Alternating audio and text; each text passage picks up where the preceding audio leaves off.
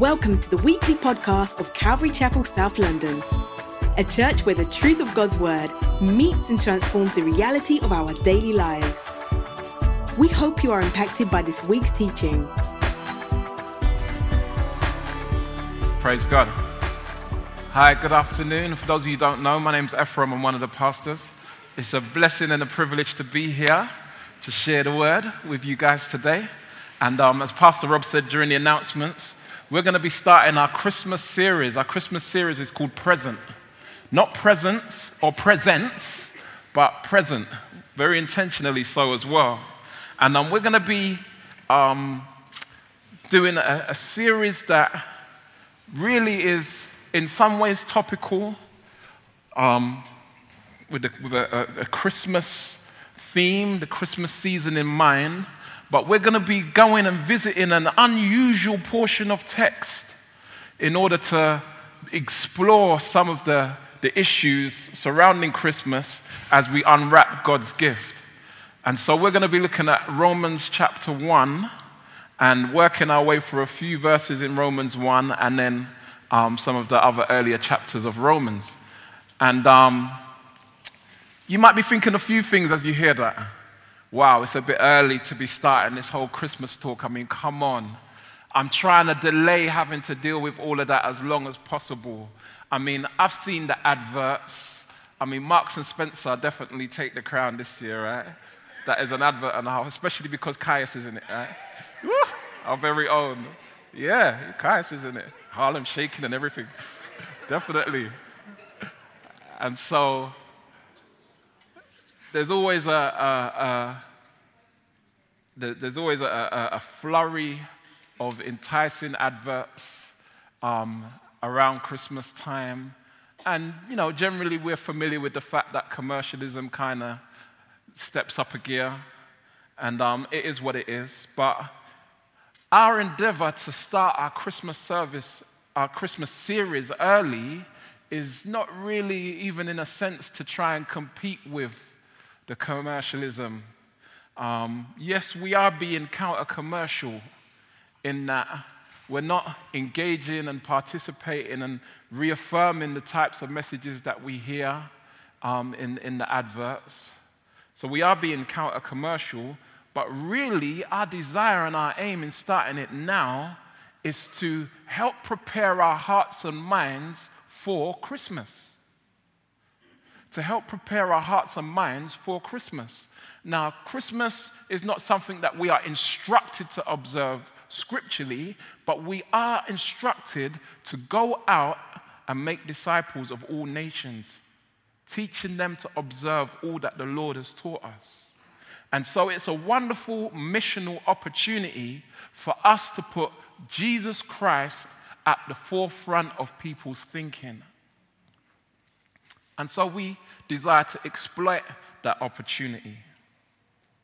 Hence us endeavoring to unwrap God's present this Christmas.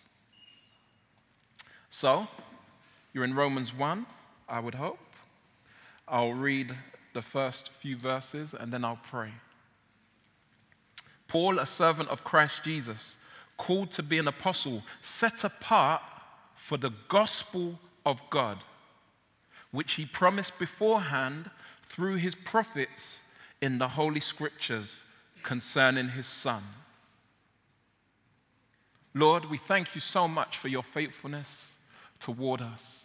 We thank you, Lord, that you have proclaimed, you have caused the great news of your gospel to shine forth. We have been exposed, Lord, every single one of us here today, regardless of where we're at in relationship with you, have been exposed to the good news concerning Jesus Christ. And as we consider your present, as we consider what it means for you to be present, as we consider each dimension of that term, present, Lord, we appreciate that your desire and your intent is to reconcile lost sinners to yourself. We thank you that you reach out to us who are in a place of being unable to save ourselves, and you make yourself known. Thank you, Father. Bless our time in your word. In Jesus' name. Amen. Now, why would we call the series Present? Why would we call the series Present? That word has at least 3 shades of meaning: time, location, and a gift. And we recognize that there is so much to unpack in relation to how those concepts, how those realities relate to God, particularly in the person of Christ. And so we're going to consider today the fact that God was present. God was present. And for some people, God has been present kind of in the way when you kind of find that situation when, someone's having a conversation. Maybe you've been in that situation yourself, where you've been having a conversation about someone else, talking about them, sharing your thoughts, feelings, your delight or discouragement concerning that individual, not being aware of the fact that they were present listening. And so that situation can be very uncomfortable when we're found to be giving our views concerning an individual only to find out, or your phone misdials by accident. You ever been in that situation? The baby monitor's on. God was present and has always been present. This is somewhat communicated to us in a very classic Christmas verse. A very classic Christmas verse. In Matthew chapter 1.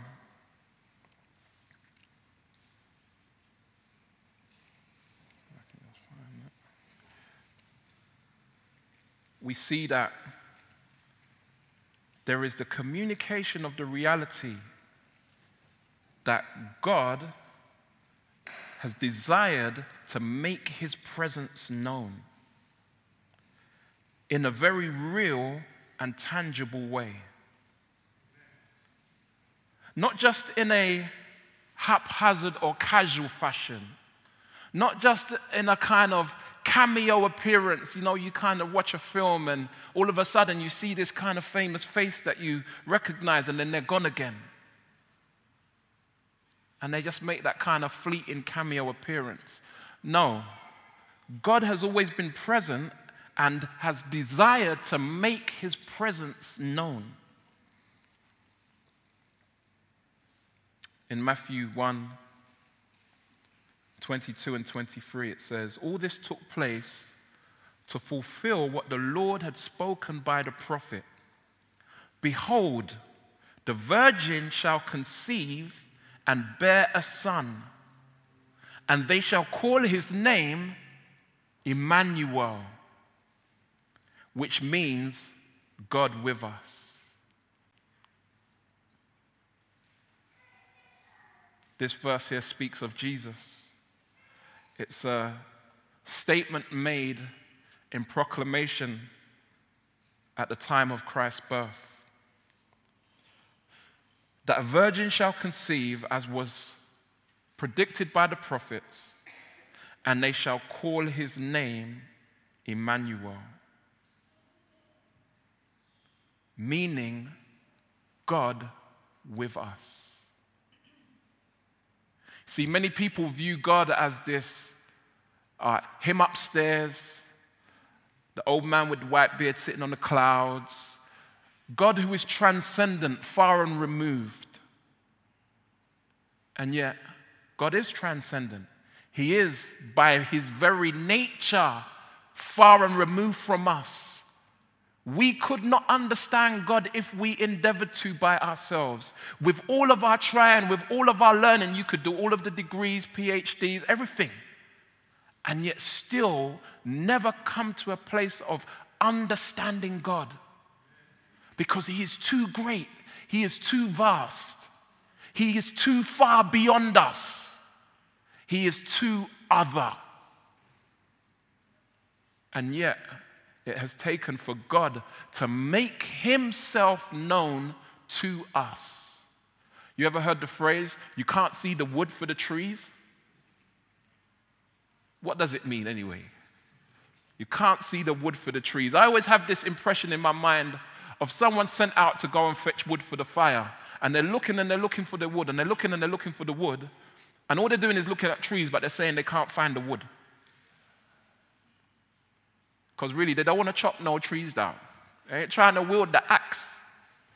They're waiting for the pre-cut, handed on the plate kind of wood. Well, God says, you can't see the wood for the trees, and so let me put it on a plate for you. Let me make myself accessible to you, because you will never reach me on your own. The God who is present. And so in Romans 1, and again you think, well, this ain't like no Christmas text. Romans 1. The same Romans 1 that talks about the wrath of God being revealed from heaven against all ungodliness and unrighteousness. Ooh, what kind of Christmas story is that? That's a remix of the Christmas Carol. Well, we recognize here that as Paul begins to introduce to a Gentile audience God, he begins to communicate loaded truths. He begins to communicate truths that we still today are unpacking. By God's Spirit, he begins to introduce them to the God that they are becoming aware of because of Christ and the testimony of Christ. And so he identifies himself as a servant of Christ Jesus, called to be an apostle, a special sent messenger, one who bears a precious cargo, who is specially selected and set apart for the task. And that task, as Paul identifies in verse 1, is that of the gospel, meaning good news. The good news of God. You know that God is good news. God is good news. I need to convince you today, don't I? God is good news. For so many of us, and for so many, any reference to God is bad news. Don't talk about religion, don't talk about politics, never do business with friends and family. Like, there's these kind of codes in life where it's just one of those things that you kind of keep to yourself, and if you're with close friends, you might kind of delve into the topic, but it's only going to cause issues. It's only going to cause problems. It's only going to cause arguments talking about God. It's bad news. All the wars in the world, God. Look at all the sickness and famine. How comes that this God? Nah, listen, leave God out of the picture. But God is good news. He is the good news. There is no good news apart from God. So, at the end of the news broadcast, right? And finally, because I don't want to leave us depressed, suicidal. I remember when Trevor McDonald used to, and finally, earlier today, and they will give you like a little good news story to kind of balance your psyche as you switch off the TV and have nightmares. There is no and finally apart from God. There is no good news apart from God. You see, apart from God and us understanding that he is present, Anything that could appear good always has a sting in the tail. Anything that might presume to be good, that might have the potential to be good, ultimately has a sting in the tail. Apart from God, that relationship that seems like it's going to be wonderful will have that sting in the tail. That money, you're playing the lottery. Hey, lotto, big money. You don't even mind if you have to share the 100 million payout with a couple people. You know what? Has the sting in the tail. Anything apart from God is not good. Now that's hard for us to understand. That's hard for us to appreciate. Even when we consider ourselves, I mean, I'm a good person, right? Well, in order to qualify as being a good person, we would have to be good all the time, never having been bad at all in our lives. If we understand law, we appreciate that time does not forgive crime. If we understand divine law, we understand time does not forgive sin. And so even our own goodness is corrupted by our own sin. God is good news. Paul was set apart for the good news of God, which, in verse 2, he promised beforehand through his prophets in the Holy Scriptures concerning his Son. God promised beforehand this good news of himself through his prophets in the Holy Scriptures. Now, this statement here tells us two things. It tells us many things, really, but there are two things implicit, packed, loaded into this statement that we can understand. One, we see that God existed beforehand. Two, God spoke beforehand. God existed beforehand. God was always present. In Psalm 90, verse 2,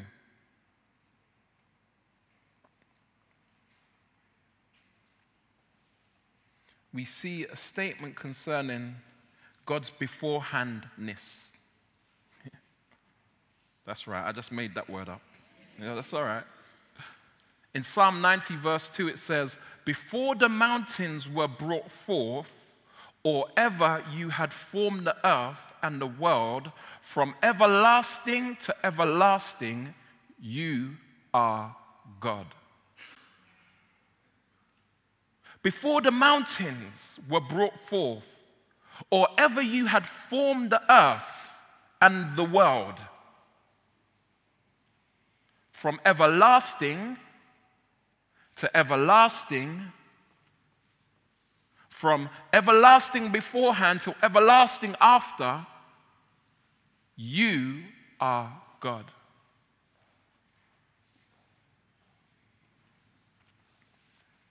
Eternity is inherent in God's nature. God would not be God if he were not eternal. You see, we see and live in and are subjects of a created order. We have been created. God made us. And so, logically, it suggests that if we were made by God, he must have existed before that which he created. Now, considering the fact that God created time, time is merely a measurement of successive moments, one after the other.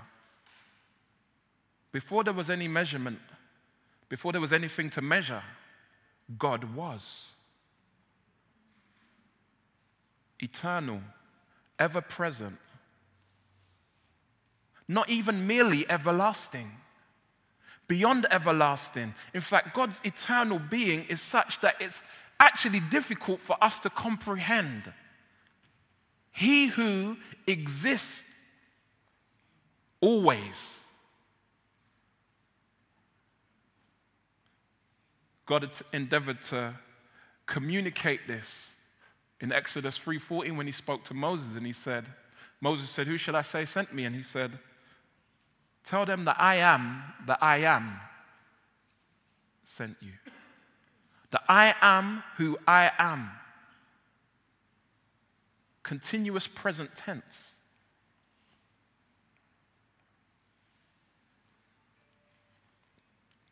In Job 36, verse 26, it says, "Behold, God is great, and we know him not." Now that's an understatement.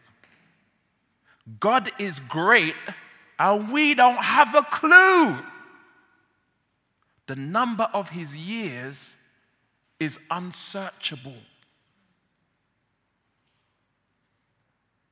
So iPhone 5's got a dual core chip, right? Google runs fast. Or maybe you're like on the Samsung jobby. I don't even know what it's called. The competitor. Unsearchable. They send rockets into space. And yet the number of God's years is unsearchable. Because there are no years to be searched. God is eternal. And when all that he has created comes to its conclusion, comes to its demise, he will outlast. Because he is the eternal God. He is great, and we know him not.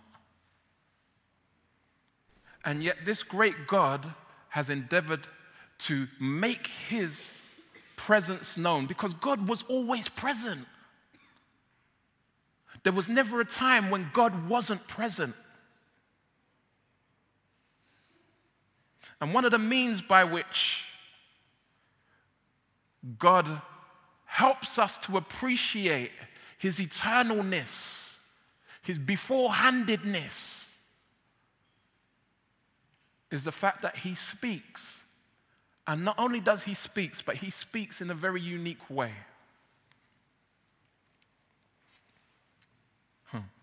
In Isaiah, we see God bragging on himself, distinguishing himself from idols, the idols that the people were pursuing. And God says, "To whom then will you liken God? Or what likeness compare him with?" And then in verse 41, he goes on to say, "Set forth your case, says the Lord. Bring your proofs, says the King of Jacob. Let them bring them and tell us what is going to happen. Tell us the former things, what they are, that we may consider them, that we may know their outcome, or declare to us the things to come." You see, God is he who has the capacity to tell us what happened at the beginning. So we have the book of Genesis and the first 5 books of the Bible, known as the books of Moses. How did Moses get information about his predecessors? How did he get information about Adam and Eve? He wasn't there. He wasn't in the garden. He hadn't been conceived yet. And yet God, who is the Alpha and the Omega, the beginning from the end, was able to reveal that and preserved that knowledge in order for Moses to be able to scribe that down. God is the one who speaks of the former things with absolute authority. Scientists want to presume that we evolved. I say presume intentionally because they weren't there. And not only were they not there, but their evidence doesn't support their proposition. It's merely hypotheses, to use a scientific term. It's a postulation, basically meaning a guess. They weren't there. And yet God, who was present, speaks with absolute authority. He says, let your idols declare to us the things that are to come. Tell us what is to come hereafter, that we may know that you are gods. Behold, you are nothing, and your work is less than nothing. An abomination is he who chooses you, implication, over me. I stirred up one from the north, and he has come from the rising of the sun, and he shall call upon my name. He shall trample on rulers as on mortar, as the potter treads clay. Who declared it from the beginning? That we might know. And beforehand, that we might say, he is right. There was none who declared it, none who proclaimed, none who heard your words. I was the first to say to Zion, behold, here they are, and give to Jerusalem a herald of good news.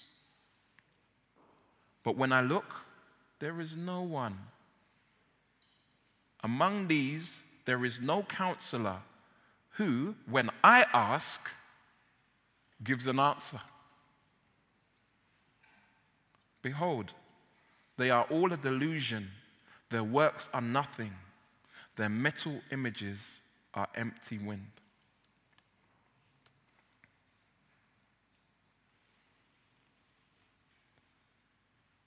You see, one of the means by which we appreciate God's eternal and timeless quality is his ability to state the end from the beginning.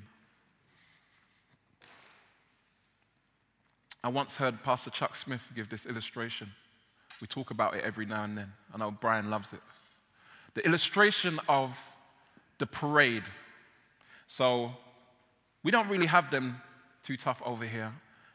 In the States, they will have like Christmas parades and so on, and have big inflatables and so on and so forth. And I want you to imagine, maybe like if you're familiar with Notting Hill Carnival. I know you guys are all hard ex-ravers, so you know about Carnival, right? And you've got the carnival route, and you've got the floats running the carnival route. And the route might be 4 square miles, and you've got over 40 floats. And actually, the first float starts out and ends the carnival route before the last float even starts. And so the route is packed from one end to the other of floats. And as you stand out there on Westbourne Grove, watching the floats go by, you see one float after another. And you can see that moment, you can experience that moment. And yet, one who is of a higher vantage point is able to see the first float finishing the route, even as they watch the last float starting the route. As you stand at Westbourne Grove, you see in that moment of time only what's in front of you. And yet, the one who is high up in the helicopter can see the end from the beginning. Such is God's vantage point and his ability to see the end of time from the beginning of time. And he's able to predict exactly what happens when it's going to happen. How great is our God? And God did exactly this. He spoke by the prophets, and he predicted that the Messiah would come. And with regards to the predictions that God gave, some would say that they are a statistical improbability. Let's take one of those, for example. In Micah 5 verse 2, God states that the Messiah would be born in Bethlehem. Now, you have to remember that Bethlehem isn't Jerusalem. It's not Jericho. It's not London or Birmingham. It wasn't the major city of Israel in that day. It wasn't a place where you might likely expect. It wasn't the Windsor of that day. It would be more like the Milton Keynes. I'm not hating on Milton Keynes. Or the Norfolk Broads. Or some other place that is not very well frequented, not very well known for being distinct and distinguished. And yet we see at least 400 years prior to the birth of Christ, a prophecy being given that he would be born in Bethlehem. Now, statistically, that is regarded as an improbability. The fact that that would be fulfilled. In fact, if you were to put it in terms of maths, for those of you who are that way inclined, it's a 1 in 300,000 chance.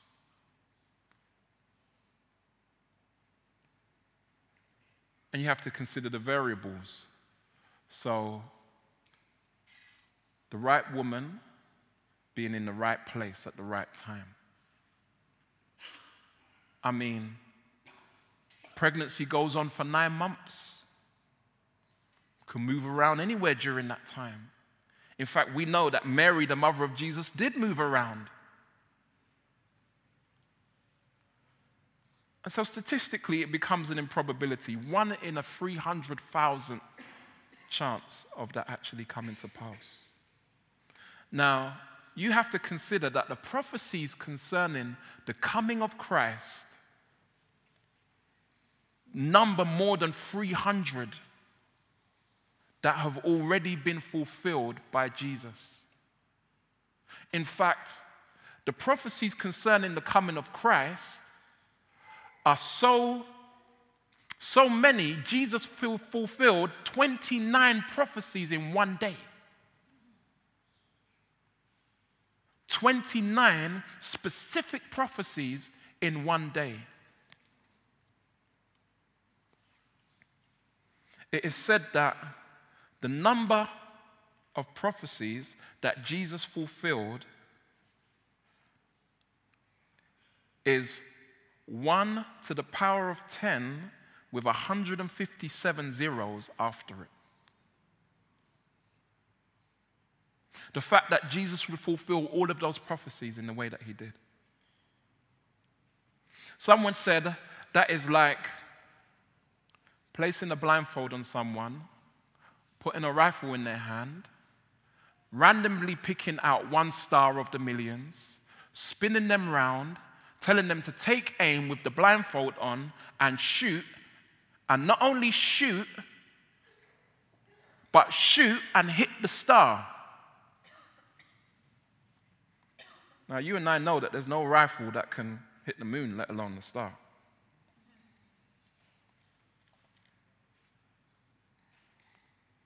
If just 8 of those prophecies were fulfilled, it would be equivalent to taking 2 pence pieces, filling this country from Land's End to John O'Groats, stacking the 2 pences as high as a building,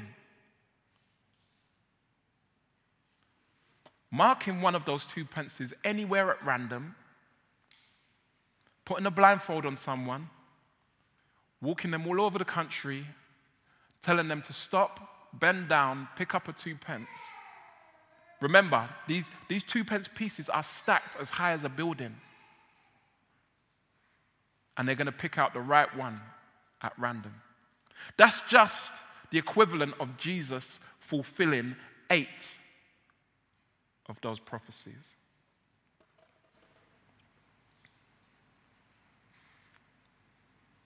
And so we understand that God has evidenced his presence and his eternality by speaking of that which will come before it happens.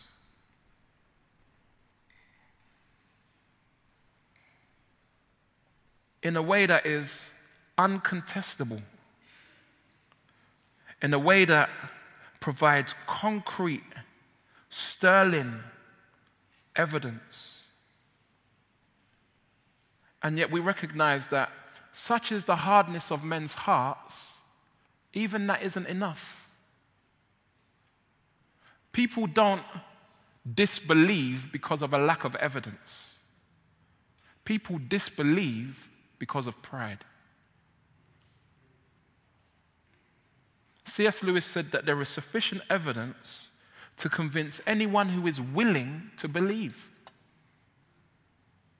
If you're not willing, no amount of evidence is going to convince you that God is and has always been.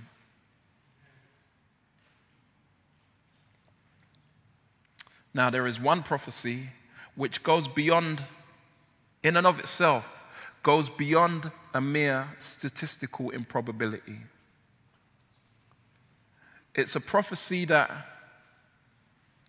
actually is a statistical impossibility.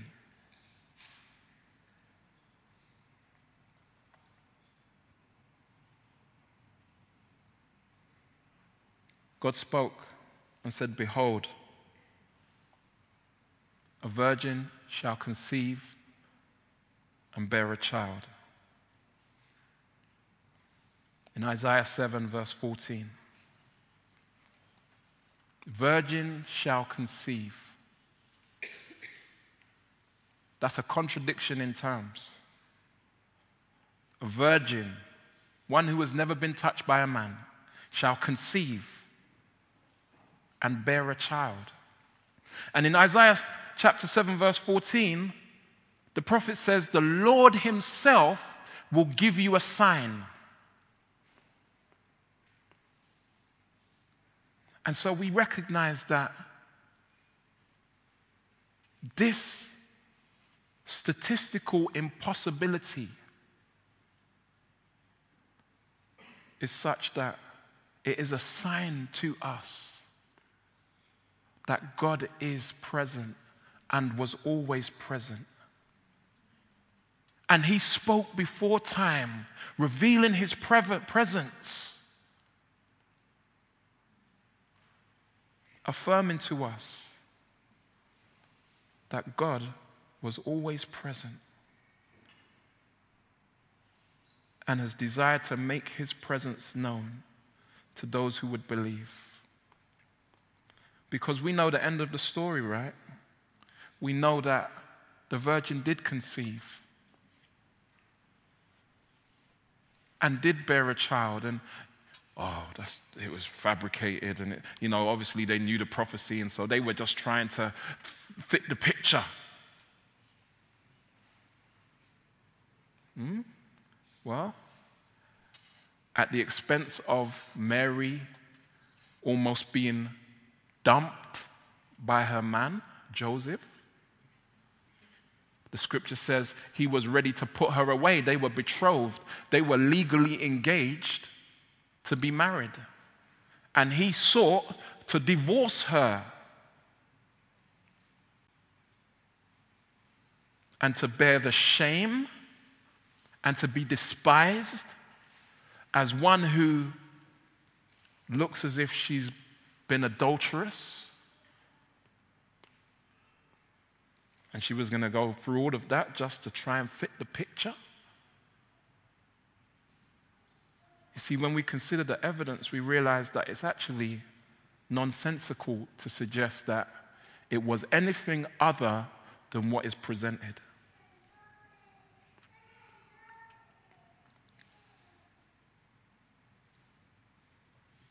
God was present. God has always been present.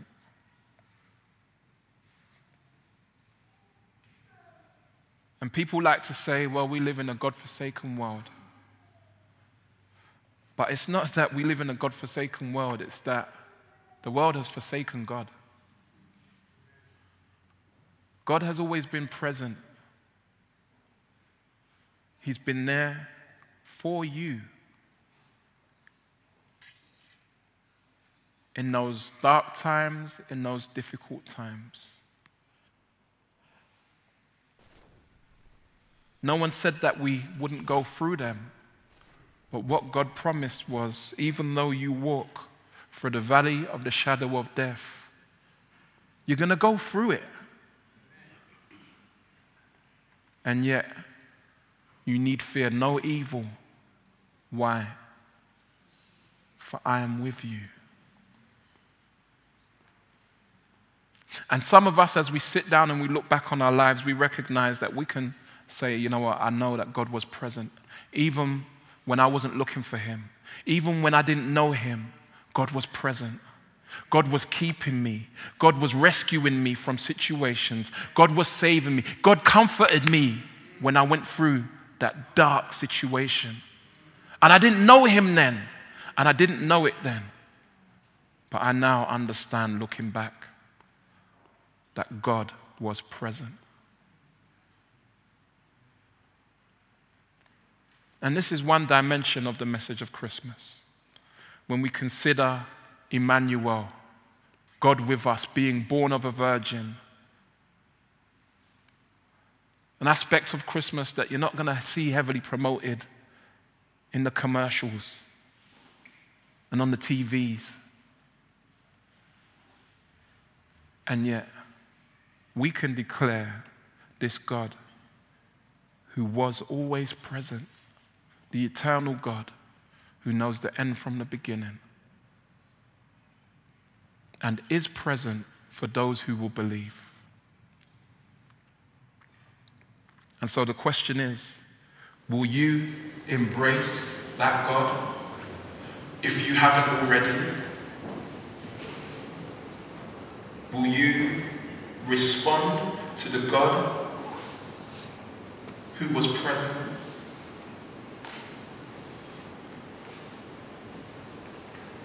Will you receive Emmanuel, the God with us?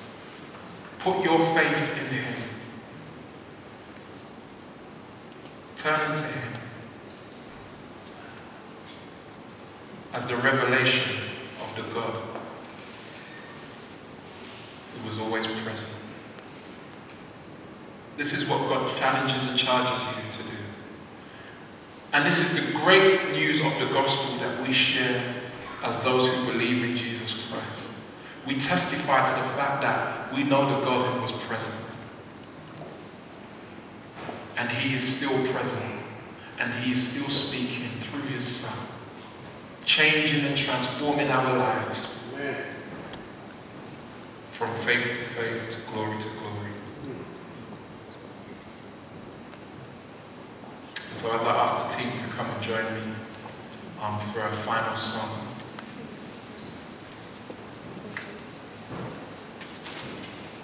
I'm going to close in prayer.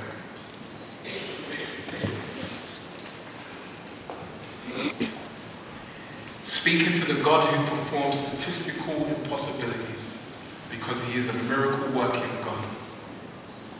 He is great, and we do not know him apart from he reveals himself to us. Dear Lord God and Heavenly Father, we do thank you for the fact that we are here because you have always been. And if it were not for the fact that you have always been, we would not be here.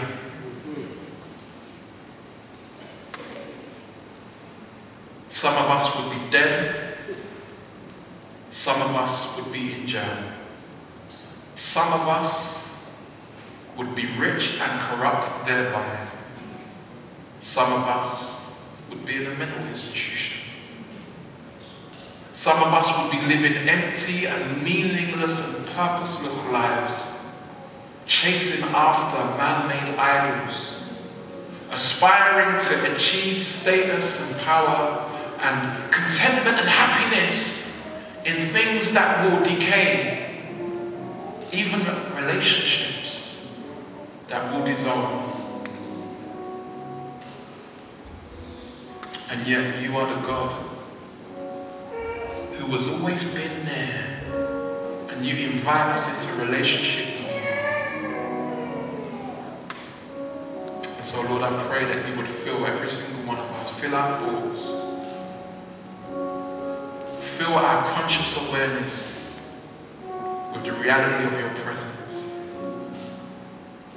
Revive our memories to understand and appreciate how you've always been there. Lord God, we pray that you would draw us to yourself, Lord. In Jesus' name and for the glory of Christ we pray. Amen.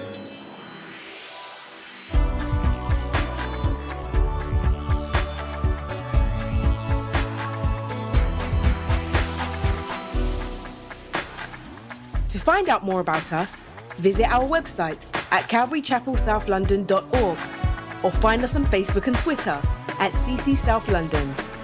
Join us next time for more of God's truth to transform your reality.